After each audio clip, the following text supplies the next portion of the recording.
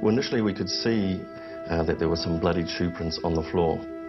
So we had a look at those shoe prints and we knew that there were police and ambulance officers in attendance. We requested all their shoes. We could identify which ones had blood and we could compare them straight away with the shoe prints in blood which were on the various floor tiles. We later found out that she was a very meticulous person and she cleaned the tiled floors in the whole house every day.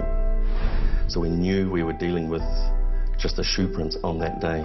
We went through every single tile, because every single one was photographed, and compared to all the shoes that we were aware of had been present that day. We eliminated the whole lot, except for one.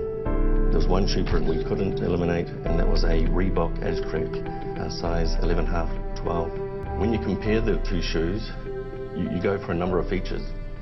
So effectively, like here we have 7 marks, and by comparing it, you could say, what is the chance you're going to get that mark in exactly that space, with exactly that shape, on this size shoe in New Zealand? Hi guys, welcome to the True Crime Sisters podcast. Thank you for joining us again this week. I'm Harry and I'm here as always with my sister Bill.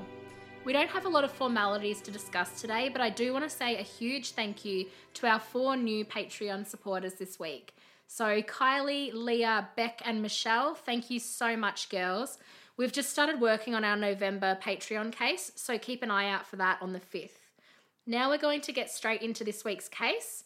This week we're travelling outside of Australia back to our country of birth to discuss a case that took place in New Zealand. This case rocked New Zealand in the mid-90s and left stay-at-home mums afraid to answer the door or leave their homes unlocked during the day. Today we are discussing the brutal and senseless murders of Tanya Furlan and Joanne McCarthy. And just quickly, this is one of those cases where there's not as much information available, but obviously all cases do deserve attention, so I did want to do my best to sort of pull something together to discuss this case. And with that, over to Bill. Thanks, Harry. We did just want to mention that some of the suburbs in this case are hard to pronounce, so we really do apologise if we're pronouncing some of the suburbs wrong. We do get some criticism on our pronunciation, so we do our best. Obviously, we're not from all the areas that we're covering cases in, so we don't know. We do our very best. We watch a documentary or even Google the town sometimes, and we try to say the correct name, but we don't always get it right, and definitely there's a lot of you guys letting us know that, so we do apologise, and hopefully we do this case justice and get some of the names correct. Tanya Furlan was a beautiful 27-year-old mother of 3 young children, Katrina, Sonia, and newborn baby Tiffany. Tanya lived in Howick, Auckland, with her husband Victor and their girls. Howick is a suburb known for its historical buildings and remnants, and has been called Auckland's most historically conscious place. According to our research, it is a fairly affluent area, quite suburban, and would be a great place to raise children. Tanya's husband Victor managed a local Big Fresh supermarket, and it appears that the family was doing well. On Friday the 26th of July 1996, Tanya was at home with baby Tiffany. She was, by all reports, a fastidious cleaner and had mopped and cleaned the house that morning. She then had a friend over for a cuppa and a chat. Somewhere between 4:30 and 5 p.m, there was a knock at the Furlan's door. What happened next will probably never be known with 100% certainty, but at the time, the most commonly accepted version is as follows. Tanya went to answer the door and was greeted by a man holding a large cardboard box. The man appeared to be a delivery person. After exchanging pleasantries, the man asked Tanya if he could borrow a pen. Reportedly, as she walked inside the house to grab one, the man followed her in and told her to lie down on the floor, producing a hammer from the cardboard box. He attacked her with the hammer and she was left bleeding to death on the floor. The man then took Tanya's baby Tiffany, placing her in the cardboard box before driving away in his car. As you can imagine, this attack can really only be described with a very strong language. It was brutal, savage, and completely malicious. While Tanya was initially found bleeding and unconscious in her home, she did unfortunately pass away as a result of her injuries. Police suggested that the attack on Tanya was so brutal that they were almost certain the perpetrator was mentally impaired. Now, I'm sure you're wondering what happened to baby Tiffany. Thankfully, she was found unharmed shortly after the abduction in some bushes at the Royal Oak Baptist Church in Auckland, which is 18 kilometres away from the Furlan home. Reportedly, witnesses near the church that day saw a tall, athletic, tanned or dark-skinned man rummaging around the bushes where Tiffany was later found.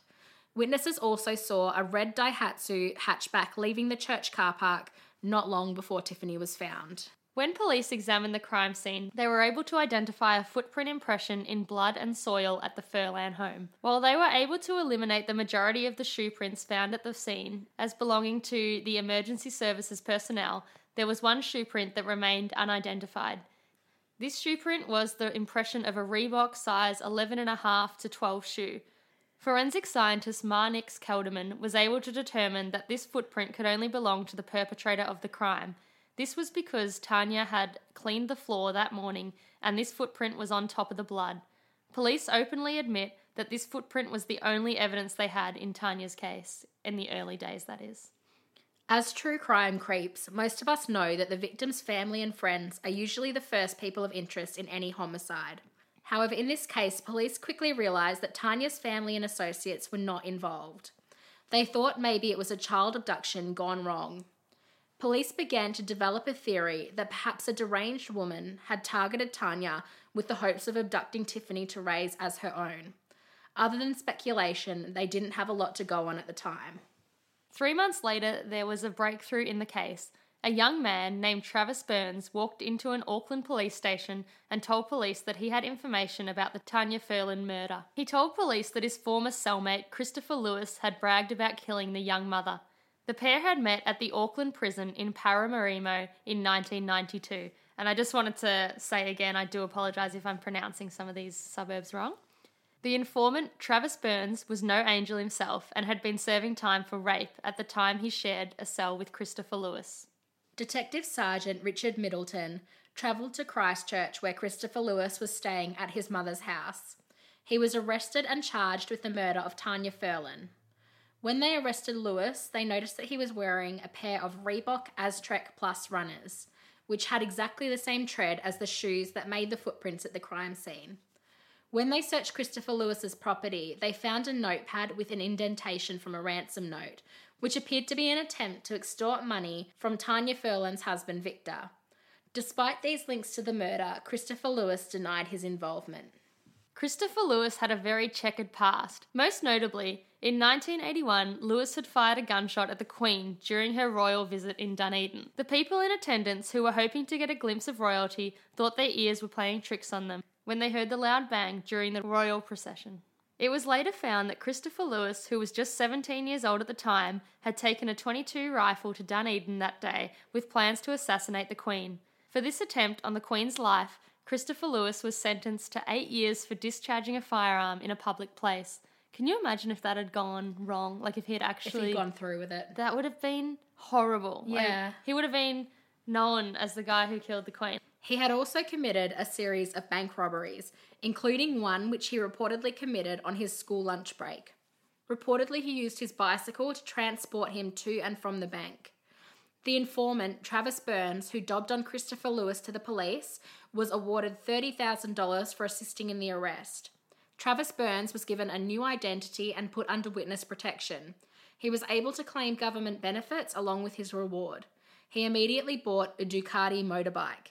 He was also given a driver's license even though his previous driver's license had been disqualified. So obviously it's quite a good deal for him. Yeah, absolutely. And that's interesting they gave him $30,000. Especially as a convicted criminal. And we'll definitely go into that more as we go along. Yes, absolutely. Travis Burns was also able to help shine some light on a potential motive that Lewis may have for the murder. Travis Burns confirmed to police that Lewis was attempting to extort money from the Furlan family.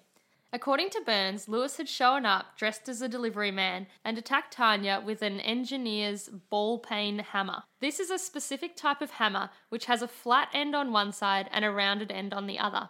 This type of hammer was consistent with the unique injuries found on Tanya's body and added weight to Burns' story that Lewis had given him intimate knowledge of the crime.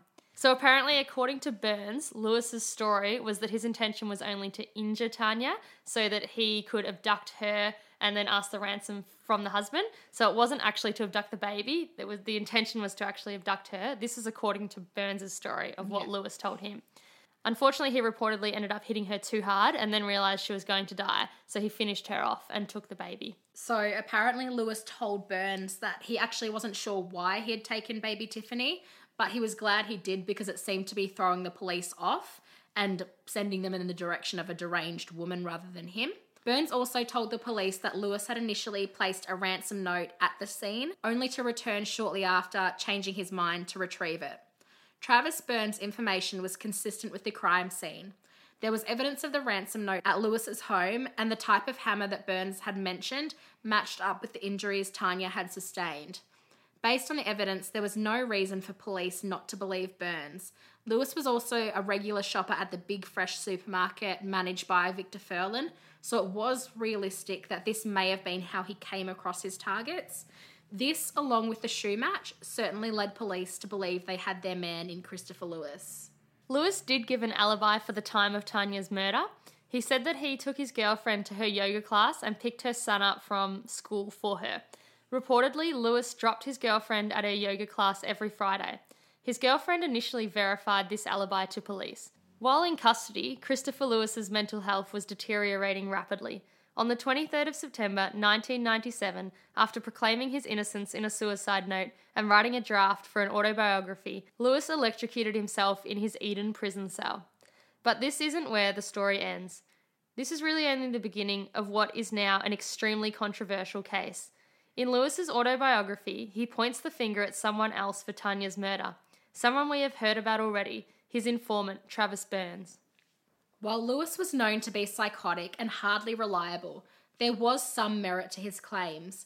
Even to this day, there is still speculation about who really killed Tanya Furlan. While Travis Burns had testified against his old friend Lewis at the preliminary hearing, Lewis had committed suicide before his prosecution case could go to trial.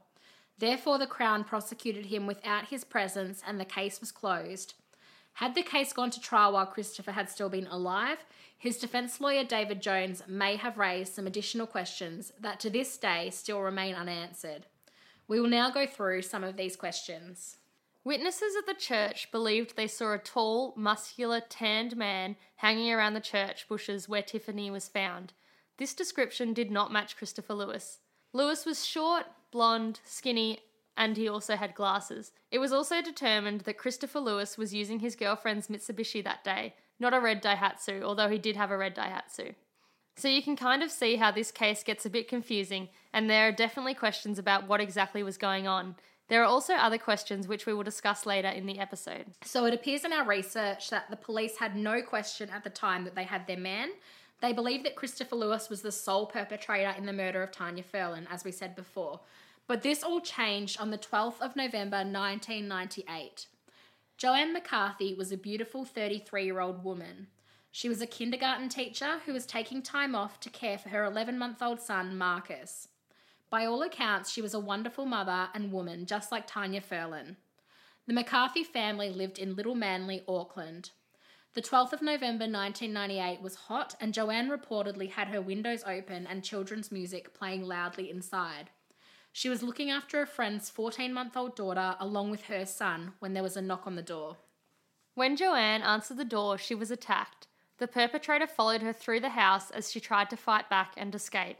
She fought for her life and to protect the 2 babies in her care. She would later be compared to a lioness protecting her cubs. Thankfully, being the strong woman she was, Joanne scratched her attacker hard, transferring his skin and DNA under her fingernails. This would eventually be his undoing. Unfortunately, Joanne did pass away during the attack and was put into a bathtub by the perpetrator. The killer then gave each of the children a biscuit before running from the house. Sometime later, the mother of the 14-month-old girl and a close friend of Joanne's arrived at the house to pick up her daughter and found her friend in a bath full of bloody water. Terrified and devastated, she called the police and waited what must have been the longest 9 minutes of her life for them to arrive. She tried to comfort the two distraught children and was extremely frightened that the killer may return to the house. That's and you can very just imagine brave. how terrifying that would be. That's very brave. When police heard about the murder of Joanne McCarthy, they immediately recognised similarities between the two homicides. However, they knew that their suspected killer of Tanya, Christopher Lewis, couldn't have killed Joanne, because as we know, he was dead. Was this murder a copycat killing, or was someone else involved in Tanya's murder and had struck again? They had the killer's DNA, and when they tested it, it produced a match. The killer was Travis Burns, the informant, who got $30,000. Yeah. As you can imagine, when the police realised that Burns was capable of this exact type of murder, they knew that it was also possible that he had been involved in Tanya's murder too, and perhaps used his inside knowledge of the crime to dob in Lewis. One of the police officers on the Furlan case, Detective Perry, recommended Tanya's case be reopened and investigated, with the focus on Travis Burns as a potential accomplice and suspect. An internal review was conducted into the murder of Tanya Furlan, but no new evidence was found to charge Burns. Before we go any further, we think it's important that we look at who the police informant Travis Burns really was. And if you're like us, this is going to leave you wondering why the police didn't look a bit harder at him when he was feeding them that information about Christopher Lewis.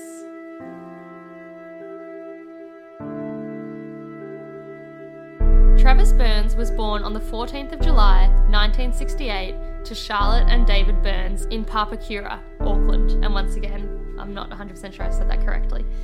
At the age of 3, his father left the family and moved to Australia, where he remarried and had another son. To add insult to injury, David Burns named his new son Travis as well. Can you believe that? Yeah, that's really weird. It's so weird. That is extremely unusual. And I know Travis Burns obviously turns out to be a horrible person, but can you imagine as a child, your parent moving away and having another child and then basically just... I can't imagine. No, it's so weird. Yeah. So little Travis Burns in Auckland now had a little brother also called Travis Burns, who was being raised by his father in a different country. And for a child, I imagine this would have made Travis feel like he'd been replaced. Yeah, absolutely. At the age of 8, Travis Burns committed his first major crime, robbing a house down the street. Burns attended Rose Hill College, which is a state school in Papakura. But he left in 5th form, which actually I think is the equivalent to about year 9 or 10 in Australia. Once Burns left school, he moved out of home and lived on the streets. He was constantly getting into trouble and could often be found at the youth courts. He committed his first rape in 1984 after sniffing some glue with a homeless girl before attacking and raping her. This matter was never brought to justice because the girl ran away before her court date. That's just horrible. Really sad. In 1988, when Burns was 19 years old, he was driving through Papatoetoe when his car broke down. He decided that now he couldn't drive any further, he might as well commit some burglaries in the area. He broke into one house and took a knife from the kitchen drawer before making his way into the bedroom. He found a 20-year-old woman sleeping and held her at knife point, threatening and raping her. He was caught for this crime after leaving fingerprints at the scene, and this was the crime he was serving time for when he met Christopher Lewis. When Travis Burns was tried for the rape of the 20-year-old woman, Justice Robertson, who was hearing the case, stated that Burns could be compared to a wild animal. He was sentenced to 8.5 years in jail and sent to the Wanganui prison in Kaitoki. A friend of the woman later stated that the rape had basically ruined the woman's life, and she'd been so traumatised that she had eventually left New Zealand. 4 years into Travis Burns' sentence, while the Wanganui prison work party was taking place, he managed to escape from the prison. It took 2 months before he was eventually caught near Hokianga, and it was decided that he would be moved to the higher security Auckland prison. As we earlier stated, this was where he met Christopher Lewis. Travis Burns was released from prison in 1995 and entered into a relationship with a young single mother, Teresa Brandon, who he had met at a party. Soon after, she gave birth to his first child, a daughter. While he initially tried to go straight and stay out of trouble so he could take care of his family, the call of the life of crime was too strong for Travis Burns. He eventually stole a car in Auckland CBD and ended up in a police chase, which ended in Papakura, where he tried to ram into some police cars. After that, he jumped out of the car and attempted to flee on foot. He was pursued by Police Constable David Templeton, who was also on foot, and his police dog Sabre. When Templeton and Sabre caught up with Burns, He turned on them using a fence post as a weapon, hitting them again and again until the fence post snapped in half. Later, Constable Templeton actually recalled how crazed Burns appeared as he unleashed his attack on them, thinking that he and Sabre may actually be killed in the attack. He was returned to prison until May 1996, when he was released into the custody of the Waipirira Trust, which is a provider that offers services in mental health, recovery from addiction, and helping offenders integrate back into the community. So it was a good place for Burns, and from what I've read, he was actually the first inpatient to stay at the Waipirira house. So this brings us back to the events that took place around Tanya Furlan's murder. Now that we have explored the past of both of the men at the centre of the investigation, the informant Travis Burns and the accused Christopher Lewis, we can look at the evidence we have. What really happened that day, we may never know, but we want to give you the available information so that you can form your own hypothesis. So in 1996, prior to Tanya's murder, Burns and Lewis were still friends and in contact. Lewis, who had been paroled before Burns, would often visit the Waipirira house to catch up with his old cellmate. Reportedly at some point in early 1996, Travis Burns approached Christopher Lewis with a kidnapping plan, but Lewis didn't think it was a good idea. Lewis had a hydroponic cannabis operation which was keeping him busy, and Burns would sometimes take care of this for him when he could get away from the centre for a bit. From what we've read, Travis Burns was able to leave the Waipirira centre occasionally, but his movements were closely monitored. On the day of Tanya Furlan's murder, it was initially thought that Travis Burns had a very strong alibi. He was marked as present at the Waipirira Centre at 4:45 p.m, which would make it impossible for him to be in Howick, which was 25 to 30 minutes drive between 4:32 and 4:50 p.m. when Tanya was murdered. Once police dug a little deeper, it was found that these checks were not particularly precise. Someone would be marked as present even if they were seen recently, not necessarily directly cited at the time. The man who checked Burns in had actually become mates with him, and later stated that the last time he actually sighted Burns was probably closer to 3:45 p.m, giving him more than enough time to get to Howick. He wasn't directly sighted at the centre again until 7 p.m, so there is actually enough time in there. On that day, Burns was supposed to be getting picked up by his girlfriend Teresa at 1 p.m. However, she never showed up. One theory that has been put forward is that Christopher Lewis picked Burns up from the centre after his girlfriend didn't show up. This would place the men together and could lead us to the assumption that they travelled together to Tanya Furlan's house and committed the crime together. This theory seems to fit with some of the evidence as well. This theory would also explain why a large, athletic, dark-skinned man was seen lurking around the church where Tiffany was found. Burns was a large, athletic, Maori man and fitted the description far better than Lewis did. Christopher Lewis was a career criminal and a small man. If he intended to kidnap Tanya for ransom money, he would most likely be aware that he wouldn't be able to complete the task alone. Also on that note, as a career criminal, why would he leave a ransom note only to come back and get it?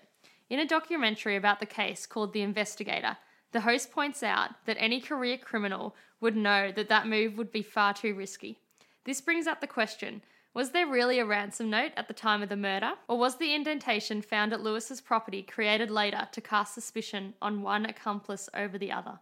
With all the new information coming to light, police also looked back at Travis Burns' original statement against Lewis, where he had specifically stated that Christopher Lewis had used a ball-peen hammer. Would Burns have needed to point out such a specific fact if he was simply informing on his friend? Would Lewis have even made Burns aware of the exact type of hammer used when bragging to his friends about the murder? It is possible, but it doesn't really seem likely. In addition, if the motive for murder really was the kidnapping of Tanya Furlan for ransom, why would the perpetrator need a large box just to carry a small hammer to the door? And obviously, Tanya's not going to fit in the box, so it wouldn't be for that reason. Maybe the motive never was kidnapping. Maybe this motive was an afterthought for the informant. There are three main theories when it comes to this murder. The first is that Christopher Lewis was the lone perpetrator and the police got it right the first time. This would mean the murder of Joanne McCarthy was a copycat killing committed by Travis Burns, which would obviously be quite weird as the informant on the other murder. Why would he then go and commit the same murder? Yeah. It absolutely could have happened, but it does seem a little bit weird. There are so many questions. There's questions, yeah. It was eventually realised that Christopher Lewis didn't have the airtight alibi he initially claimed to have either.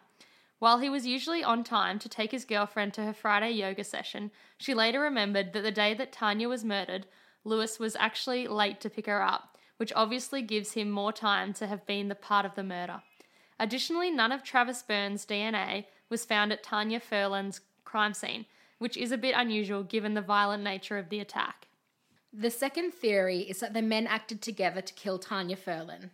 Based on the fact that we know Burns went on to kill Joanne McCarthy, maybe he was just a killer who had the urge to kill single mothers.